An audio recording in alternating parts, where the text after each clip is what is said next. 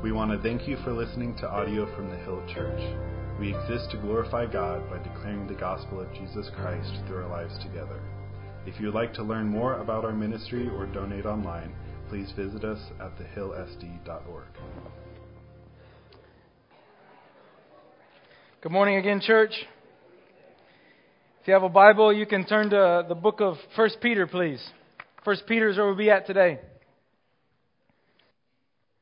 Let me ask you a question. What comes to mind when you hear the word ordinary?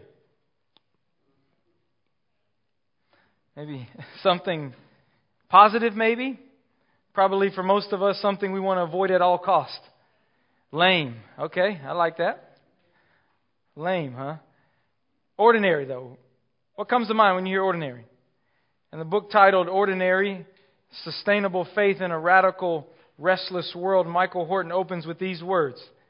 Quote, radical, epic, revolutionary, transformative, impactful, life-changing, ultimate, extreme, awesome, emergent, alternative, innovative, on the edge, the next big thing, explosive breakthrough.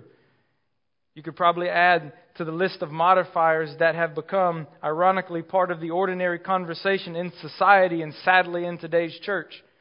Most of us have heard expressions like these often, so often that they've become background noise.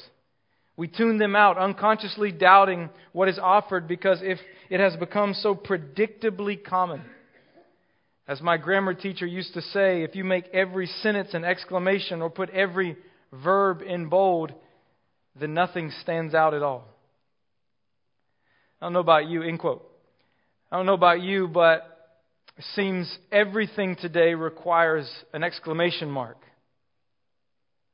Our culture conditions us to relentlessly pursue after everything new, after the latest and greatest, and that which promises radical, quick change in our lives. Ordinary has really become extraordinary in our culture. Ordinary has become one of the loneliest words in our vocabulary today. And yet ordinary is what it means to be a faithful Christian. Now, I want to be clear this morning. There's nothing ordinary about God's global plan of redemption for the world. We were in Ephesians chapter 1 last week, right? We have seen before time, in time, and the summing up of all things in His great plan.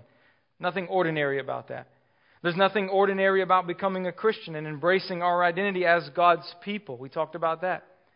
There's nothing ordinary about the kingdom of God. It is the treasure and the pearl we must be willing to sell everything to obtain.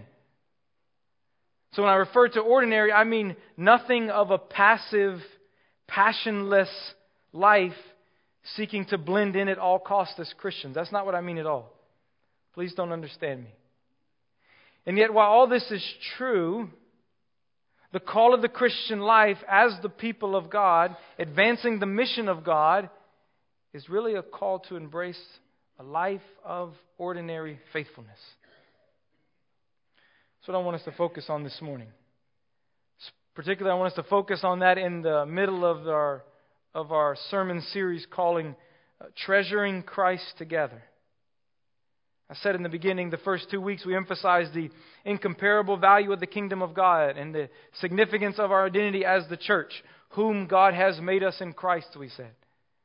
We said our call is to live for the mission of God as the people of God while we're in the kingdom of man.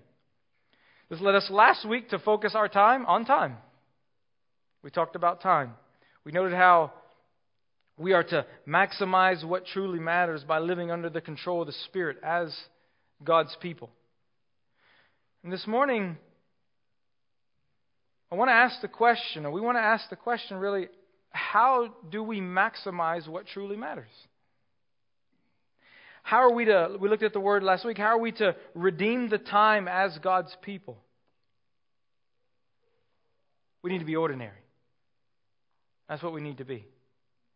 I want to show you that this morning. So, you see, there's a danger in allowing the culture's restless pursuit of the extraordinary, I think, to define the way we live our Christian life.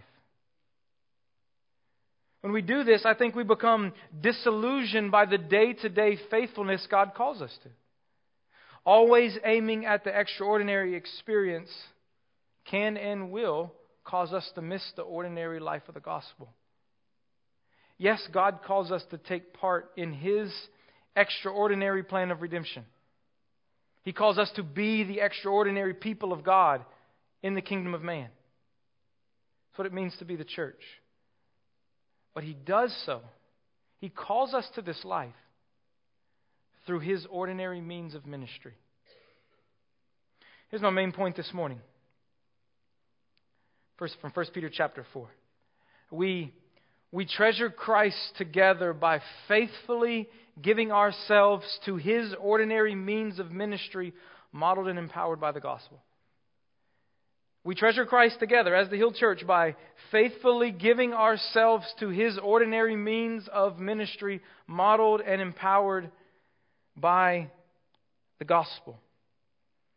1 Peter chapter 4, I'm going to begin reading in verse 7 down to verse 11. Peter says this by way of the Holy Spirit. He says, "The end of all things is at hand. Therefore, be self-controlled and sober-minded for the sake of your prayers. Above all, keep loving one another earnestly, since love covers a multitude of sins. Show hospitality to one another without grumbling. As each has received a gift, use it to serve one another. As good stewards of God's various grace. Whoever speaks is one who speaks oracles of God. Whoever serves is one who serves by the strength that God has supplies, in order that in everything God may be glorified through Jesus Christ. To Him belong glory and dominion forever and ever. Amen." Father, we want to begin where our brother Peter left. With an amen. Yes, it is, Lord. Show us that in our text this morning. Lord, from the Word of God, help us, Lord, to embrace the reality of being ordinary. Because by so doing, we can magnify, glorify, lift up, point people to the extraordinary glory of your great name. Be with our time, Lord. Mold us and shape us by your Son. In His name we pray. Amen. Now Peter writes to a group of really ordinary people. He opens his first letter here by describing his readers as elect exiles, as strangers in the world. We see this in 1:1. Scattered throughout Pontus, Galatia, Cappadocia, Asia, and Bithynia. Peter writes to a scattered, persecuted, and suffering church. He writes to a group of people who are overlooked by the culture and outside of what is normal, acceptable, and truly matters. Church, this is who we are. We are immigrants. We're foreigners. We're temporary residents and refugees in the kingdom of man. We do not belong here. We neither possess nor desire to possess the rights of most citizens. We're outsiders. We live on the edge of culture. So Peter writes to an ordinary people, to his context and to us. But Peter also calls his readers to embrace an ordinary type of life. In the midst of their circumstances, in the midst of their suffering and persecution, we might expect Peter to call them to take up some extraordinary means in the culture. Yet he doesn't. He calls them to take up the ordinary life of the Christian faith. He calls them to live a specific way for a specific purpose as God's specific people in this world. And He calls them to be extremely ordinary for the glory of our great God. He tells them to pray. He tells them to love. He tells them to serve one another. And He says by so doing they will take part in advancing the extraordinary glory of God in Jesus Christ. So this morning I want to challenge us as a church to treasure Christ together by embracing the call to be ordinary. And this will include three things. So first, we embrace our call to be ordinary by first, we must pray fervently. Pray fervently. Verse 7. The end of all things is at hand. Therefore, be self-controlled and sober-minded for the sake of your prayers. The word "in" here is an important one. It's the word telos, which it does not mean end in the sense of something ceasing or terminating. It's the idea of maybe a goal, an achieved goal, or a fulfilled purpose, or fulfillment realized. It's not just the end of something, it's the culmination, the conclusion, the goal, the fulfillment. Peter is saying the final fulfillment is at hand. The culmination of all things is at hand. And this refers to none other than the second coming of Christ. Jesus has come once to be born of man, to live the life we should have lived, to die the death we should have died for our sins. Yet the Bible makes clear He's coming a second time.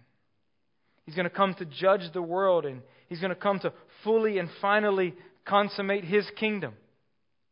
The kingdom of man, as we know it, will be eradicated at His coming, and when His kingdom spreads throughout all the earth. So the culmination of all things is wrapped up in the second coming of Jesus Christ, a theme meant to drive and motivate the instruction in this letter. And really the entire New Testament. Did you know that the second coming of Christ is mentioned more times than the first coming of Christ? Something like 5 times to 1 in the New Testament. Actually, 23 of the 27 books speak of the second coming of Christ in the New Testament. And notice it says here that the second coming of Christ is at hand.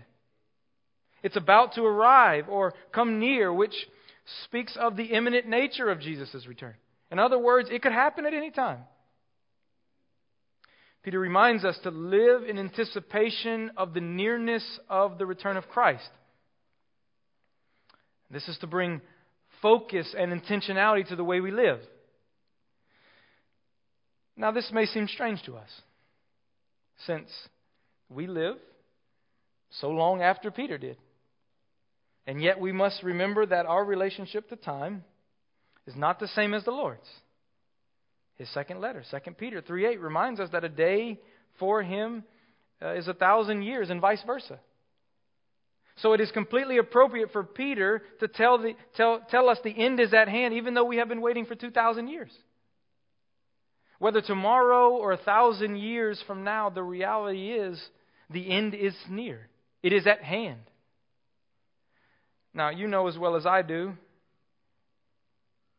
some of the most popular selling Christian book titles focus on the attention given to the events and specifically the timing of Christ's second coming. Exact dates and specific time frames have been predicted and then edited or explained away every time they're proven wrong. We need to be clear. The Bible does say much about the end of all things, but its intent is never for us to figure out the exact time of Christ's second coming. The disciples asked Jesus when He was resurrected, when the time was come. Is it time now? Is it time to be fulfilled? And He said, no, it's not for you to know. Seasons or times. Rather, the New Testament emphasized the second coming of Christ to motivate us towards faithfully living as the church. And this is exactly what we see in verse 7. In light of the expectancy of Christ's return and the end of all things, Peter instructs us to live sober, self-controlled lives. Since we know the real meaning and aim of the future, we should be able to rightly assess the significance of the present. We must be sober-minded, sane in our thinking. We shouldn't be given over to hysteria, whatever form that comes in, or pleasure-seeking. The realization that God is bringing history to a close in Christ should provoke us with an urgency and dependency on Him manifested in fervent prayer. Peter says, be self-controlled and sober-minded for the sake of your prayers. Man, I'm convinced, as I reflected upon this text this week, I'm convinced the longer that I walk with Jesus, the number one way you assess a person's faith is to understand their prayer life. Seasons in my life where I have struggled walking with the Lord, you can guarantee my prayer life has been weak. I just want to ask you this morning, what does your prayer look like? Do you pray? I'm not asking you, do you pray before a meal or before you go to bed, but do you commune with God in prayer? Is your Christian life marked by prayer? Because if we possess sober thoughts about God, about ourselves and the reality of human history, then we will be urgent and fervent in prayer because we will be dependent upon Him, not on anything else. To be a faithful Christian, we must embrace the ordinary life of fervent prayer. God has gifted me with a passion and a zeal. Man, I'll be honest, I'm a guy who can fill up a whiteboard with ideas and vision casting faster than anyone. But it's that question that often gets overlooked, which is most important. But have I prayed? Have we prayed? Have you prayed? That's the real question. We have the privilege of taking part in the extraordinary life of the gospel.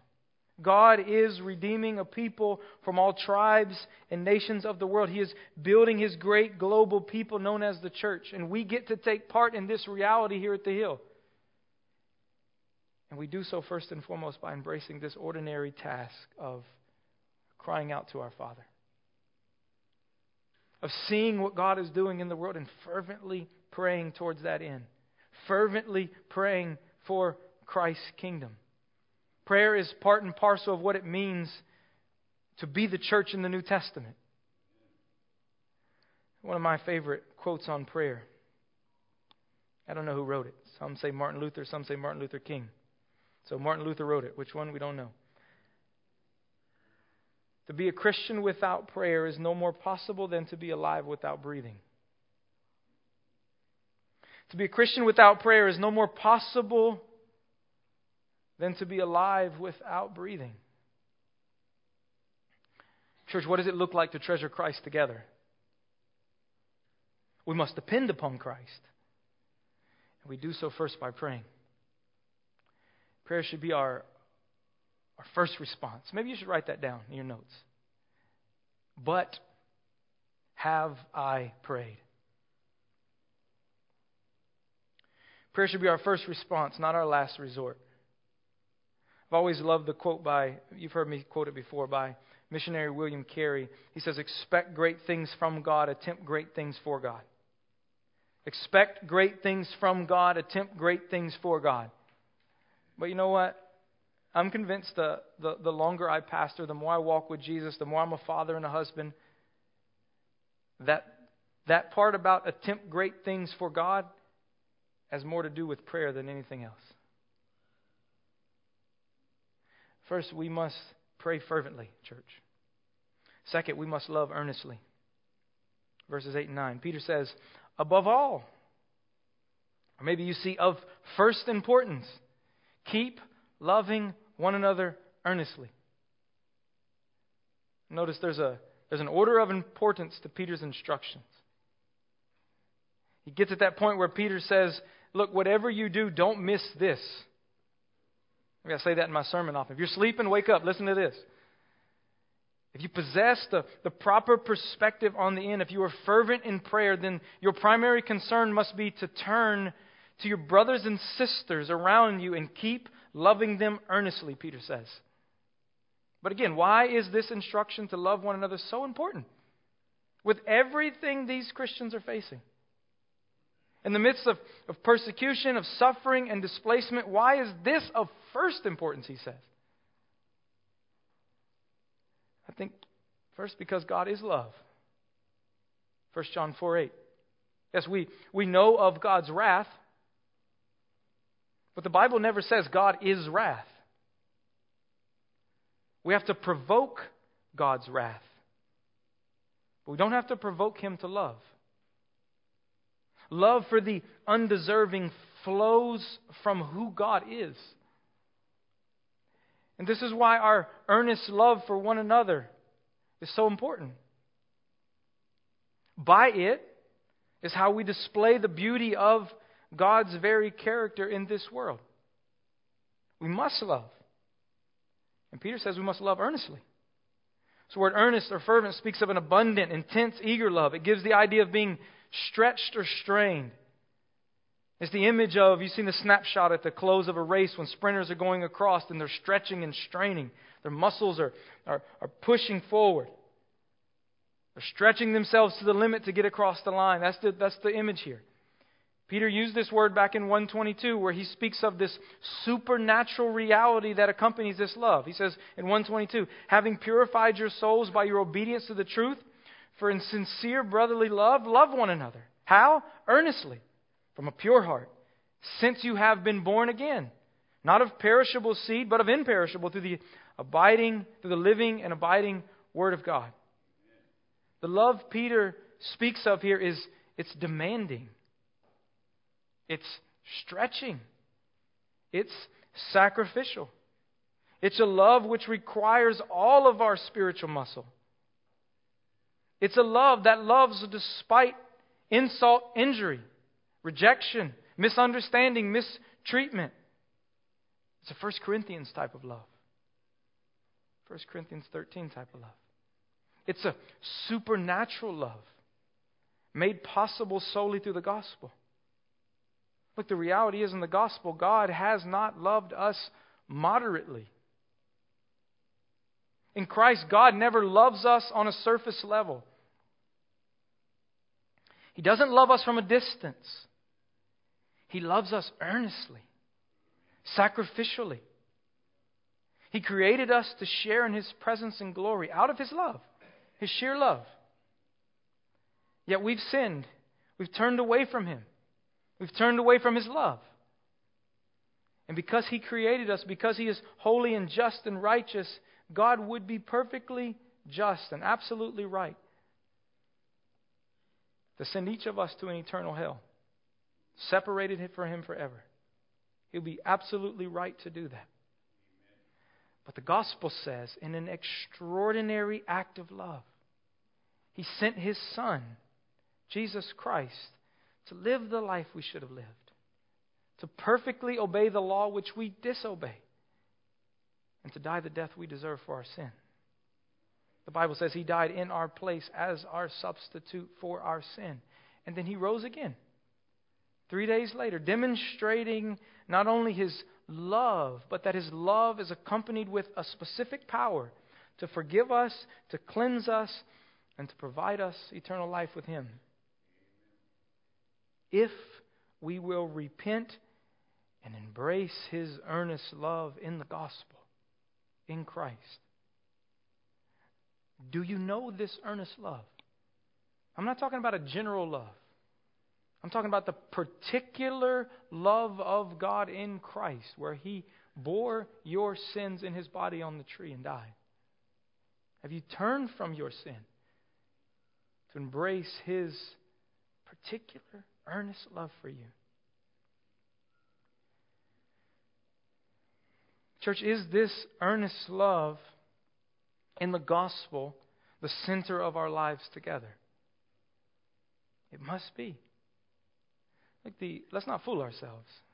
The only way we can love one another earnestly is by embracing and relying upon God's earnest love in the gospel. That's it. And earnest love is an uncommon thing. It can hurt. It'll probably make you lose face. It will make you vulnerable. And when you love earnestly, you will be taken advantage of. But when we love earnestly, we display the beauty of the gospel and the earnest love we've received in Christ. Jesus says the world will know that you are my disciples by the way you love one another. What do you mean by that? Well, I think he meant twofold. Look back in chapter 13 of John to what he just did. He got down on his knees, assumed the posture of a slave, and washed the disciples' feet. And then he went to the cross. That's what he ultimately meant. He laid his very life down in an act of love. And we do this, verse 8 says, because love covers a multitude of sin. Christian love, empowered by the gospel, forgives quickly. It forgives often, and it does so over and over and over and over and over again. As one author says, where love abounds in a fellowship of Christians, many small offenses and even some large ones are readily overlooked and forgotten. But where love is lacking, every word is viewed with suspicion. Every action is liable to misunderstanding, and conflict abounds to Satan's perverse delight. Peter says this love demands we are hospitable to one another without complaint. Hospitality is the idea. It's literally the word literally means the love of stranger. It's the idea of loving those not like us, those who are less familiar with us, that we're less familiar with. First century, this had a specific application for traveling believers. They were to show hospitality to them. In this moment of this letter, there's a particular application for Peter's audience to a group of displaced, scattered believers. They were to love those not like them by showing hospitality. Let's be honest, we find it easy to love those like us. Look, friends, our friends and those who have the same common interest as us, those who are most common with us, that's pretty easy. We're quick to love those of a similar age, similar stage of life, similar passion, similar political affiliation, similar understanding of theology. But here the command is to love those who are different than you. And to love them, not just love them at a distance, but to love them earnestly, the Bible says. And look, hospitality deals with opening our hearts and our homes.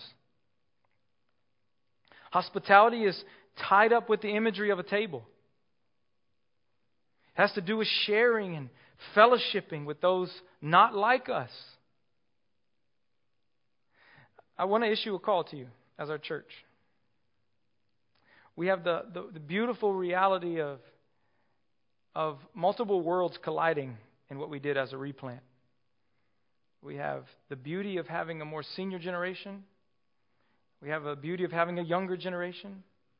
We have different cultures. We have different expressions. We have people who go to our church and have been going to our church for a long time and may know each other's name but don't know each other beyond that. In a real sense, you're kind of strangers. You're different. God made you that way. Your life experience, what brought you to the hill, you're different. And I want to challenge you. There's people in this church who you see every week, and you may even say things like, I'd like to get to know them better. I want to challenge you to reach out to them. Have them to lunch after service. Better yet, open your home. Love one another earnestly. Do that with hospitality, without grumbling. Get to know one another. And see what God can do in our midst. And that's difficult. How do we do that? I think first we remember two things. We remember the hospitality shown us in the gospel. We were all strangers and aliens to God's table. And He took the initiative in Christ to love us by serving us on the cross. He has welcomed us into His kingdom completely at His expense. Secondly, though, we need to remember the hospitality. We need to remember the hospitality we've been shown, but secondly, we need to remember the hospitality which awaits each one of us. The Bible says there is a table awaiting us in heaven. We have a seat sealed and secured by Christ. We will be welcomed into, as Peter says in chapter 1, our internal inheritance on the basis of God's stranger love towards us, by His hospitality, by His earnest love for us in the gospel. So look, let's be ordinary. Let's pray fervently. Let's love earnestly. But thirdly, let's serve faithfully. Verses 10 and 11. As each one has received a special gift, as each has received a gift, use it to serve one another as good stewards of God's varied grace. Our call as Christians is to serve, and to do so faithfully as God has gifted us. Again, the word serve is an extremely ordinary word. It speaks of waiting tables. It means to wait on people. It's a busboy. It's a table waiter. Our call as the church is to give ourselves to the ordinary task of serving one another. And we're all called to do this. No one gets to duck this one. There's no excuses here. No believer gets out of this. This is why we place a high emphasis on our second mark as a disciple, as a loving servant. We need to grow in that area.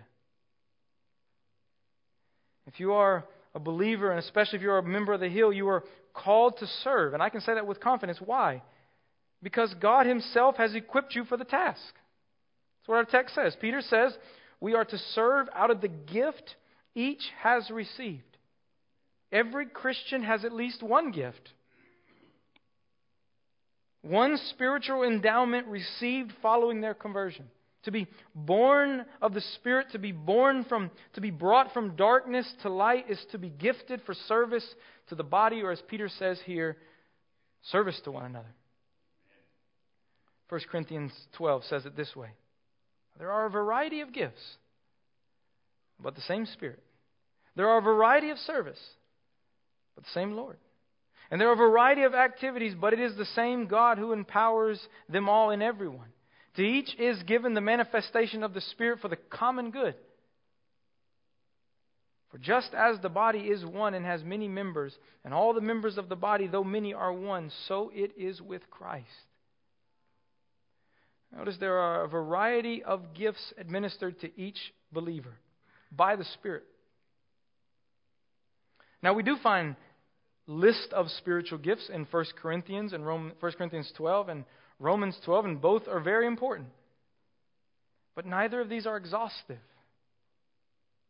God graces us with a variety of gifts, all of which are given not for the benefit of you, not for the benefit of me, not for the benefit of the individual, for the common good of the body. Look, we cannot control how God has gifted us. He gifted us out of His grace. He's graciously done this. But we can control how we use the gifts God has graciously given us. The text says we steward them by putting them into service. We're simply stewards of God's gifts He's graciously given us. And we need to point out that the shape of the gifts will not be exactly like other believers. We don't determine our readiness to serve or our giftedness to serve by the way someone else serves in the same capacity. The shape of our gift will be not exactly like other believers. It says here, right? It comes from God's varied grace, as the end of verse 10 says.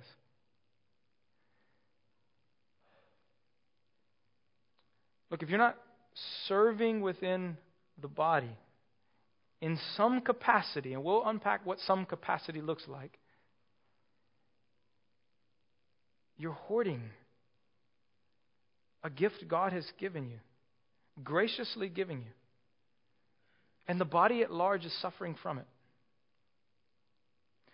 But look, I don't want to limit you to serving in the body by simply looking at the visible ways of serving on a Sunday morning.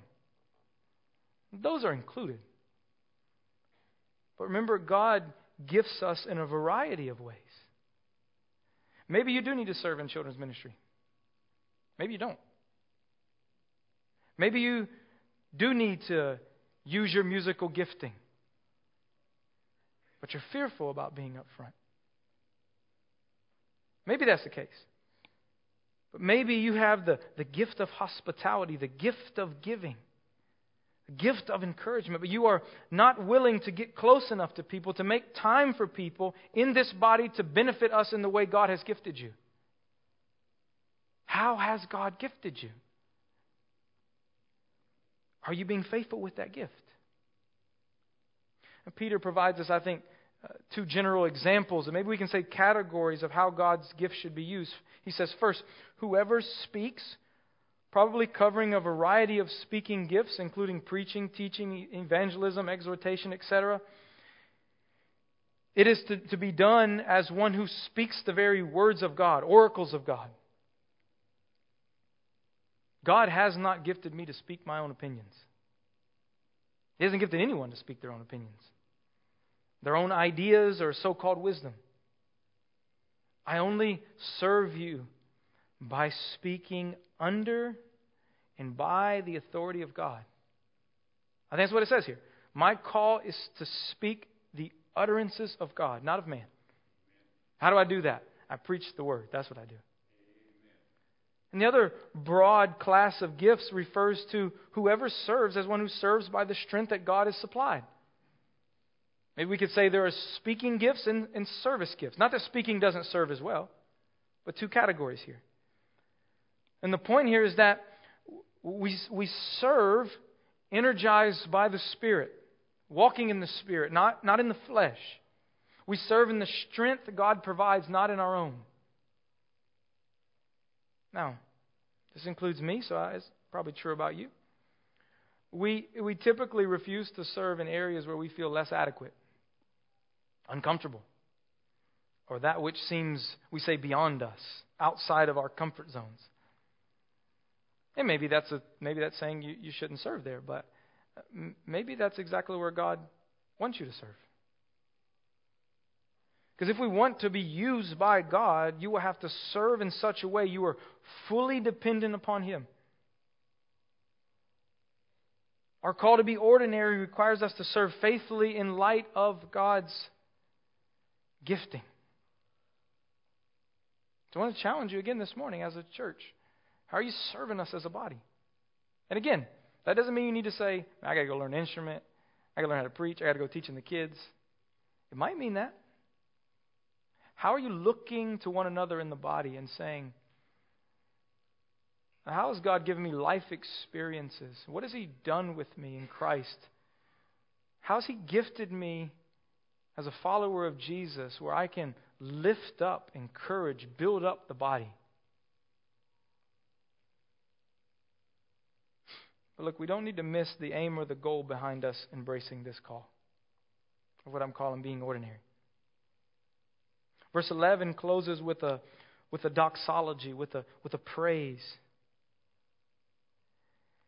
And it states here, in order that in everything God may be glorified through Jesus Christ. To Him belong glory and dominion forever and ever. Amen. Peter's so passionate about what he just said. There's so much force behind the instruction he just gave the church that he has to lift it up in a praise and an exaltation. So what's the intent behind Peter's call for us to live the faithful, ordinary Christian life? The intent is that God would be glorified. There's an extraordinary aim to our ordinary living. Our lives are to praise Him, to give glory to and declare the very glory of God. And this takes place through Jesus Christ, the text says. To Him belong glory and dominion forever and ever. Amen. Can I just remind you, we serve a ordinary Savior. Jesus is God born in the flesh. He's born in a manger in Bethlehem. He was Mary's son, a carpenter. He's from the town of Nazareth, where it was commonly said nothing good can ever come out of Nazareth.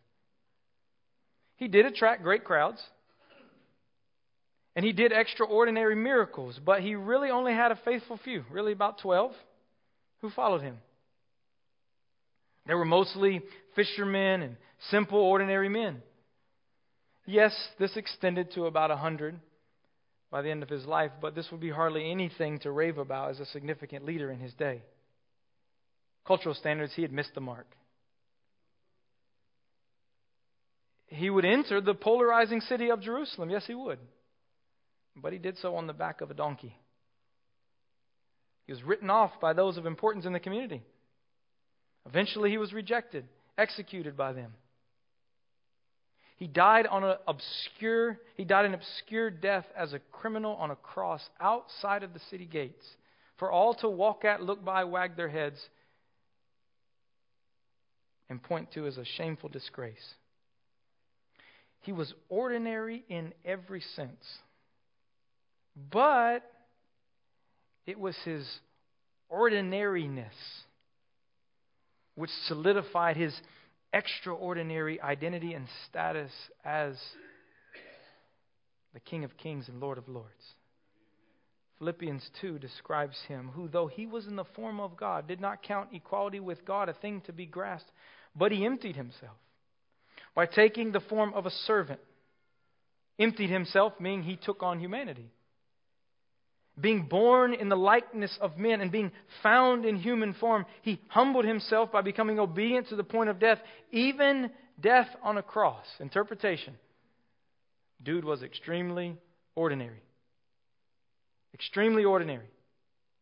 And because of this, therefore, God has highly exalted him and bestowed on him the name that is above every name, so that at the name of Jesus every knee should bow in heaven and on earth and under the earth, and every tongue confess that Jesus Christ is Lord, to the glory of God the Father.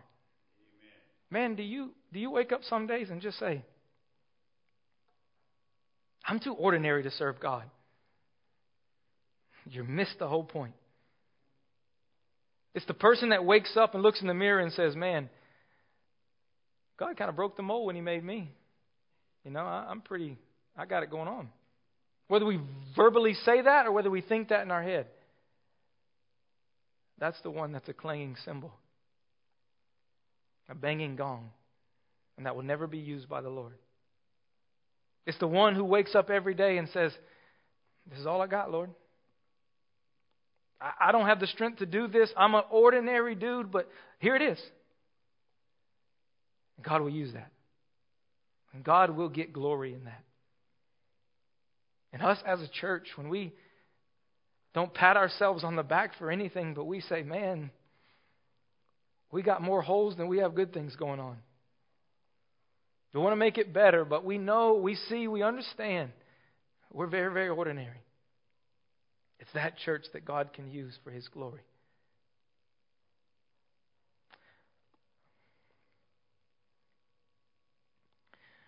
We must embrace our call to be ordinary, because God has chosen the ordinary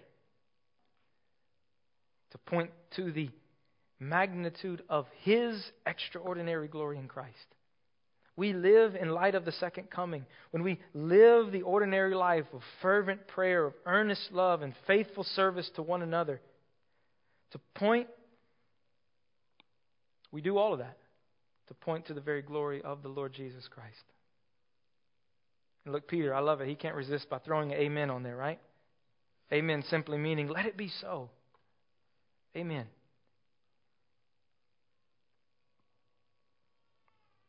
So we ought to embrace our call to be ordinary for the glory of our great King. Our ordinariness is what gives us our distinctiveness and our attractiveness.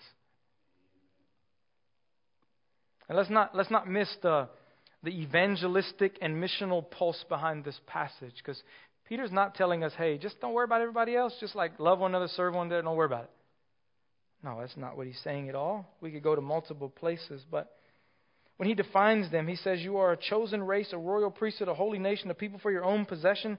Why? That you may proclaim the excellencies of him who called you out of darkness into his marvelous light. He said, be that so the advancement of his name will go forth in our neighborhoods, in our nations, to the end of the earth. He's called us to this life to advance his glory by his name in this world. So, church, I want to challenge you. Man, just be ordinary. Join me. Hold me accountable to just be ordinary. To embrace our call to be ordinary. Let's pray fervently. Let's love earnestly. Let's serve faithfully for the advancement of God's great glory in this world through Jesus Christ. That's how we treasure Christ together. Amen. We treasure Christ together by faithfully living, giving ourselves to his ordinary means of ministry, modeled and empowered by the gospel. I'm going to pray and close out. I asked a question there when we were in the middle of the sermon there about, do you know the earnest love of God in Christ? Again, I'm not saying, did you grow up and your parents told you God loves you? That's a good thing. Do you know how God has loved you? He's loved you by dying for you, by rising again and offering you eternal life. He's loved you by giving you the opportunity to accept him as your Lord and Savior. If you want to know more about that, let nothing stop you but yourself. I'll be here after service. We can chat. We can open the Word. Maybe today would be the day you come to know Jesus. Church, let's be ordinary. And that means who's on your left and who's on your right. Pray fervently. Love earnestly. Serve faithfully. And let's trust that by so doing, we will be able to exalt the name of God in the Lord Jesus Christ in our neighborhood. Father, thank you for the beauty of Jesus. Lord, if someone was trying to make up Christianity, they would have never done it the way it was done. An ordinary, seemingly ordinary carpenter. A seemingly ordinary baby born in a backwater town. A man who spent the majority of his day with 12 men who seemed to never get it. A man who would ultimately come into the religious center of Jerusalem and be rejected, insulted, and killed by the religious leaders. Hung as a shameful criminal for all to look at. But Lord, the reality is that was your plan of redemption. And that cannot be a plan of man. And we thank you for those of us who have seen the Lord Jesus, that you open up our eyes to see him and embrace him.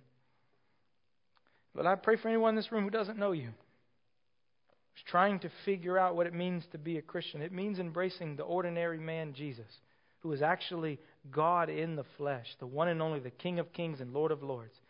Embracing the gospel of Jesus Christ. Lord, I pray for us as a church. Lord, keep us grounded, keep us rooted in the identity of our Savior. Help us to be a simple, ordinary people. We just want to be faithful day to day. I want to trust that you will do with us as you see fit. Challenge us today, Lord, where we need to pray more. Challenge us today how we need to love more earnestly. Challenge us today, Lord, where we need to serve more faithfully. But not for Pastor Jimmy, not for the Hill Church, for the advancement of your great name in this world. Love you. Thank you in Jesus' name. Amen.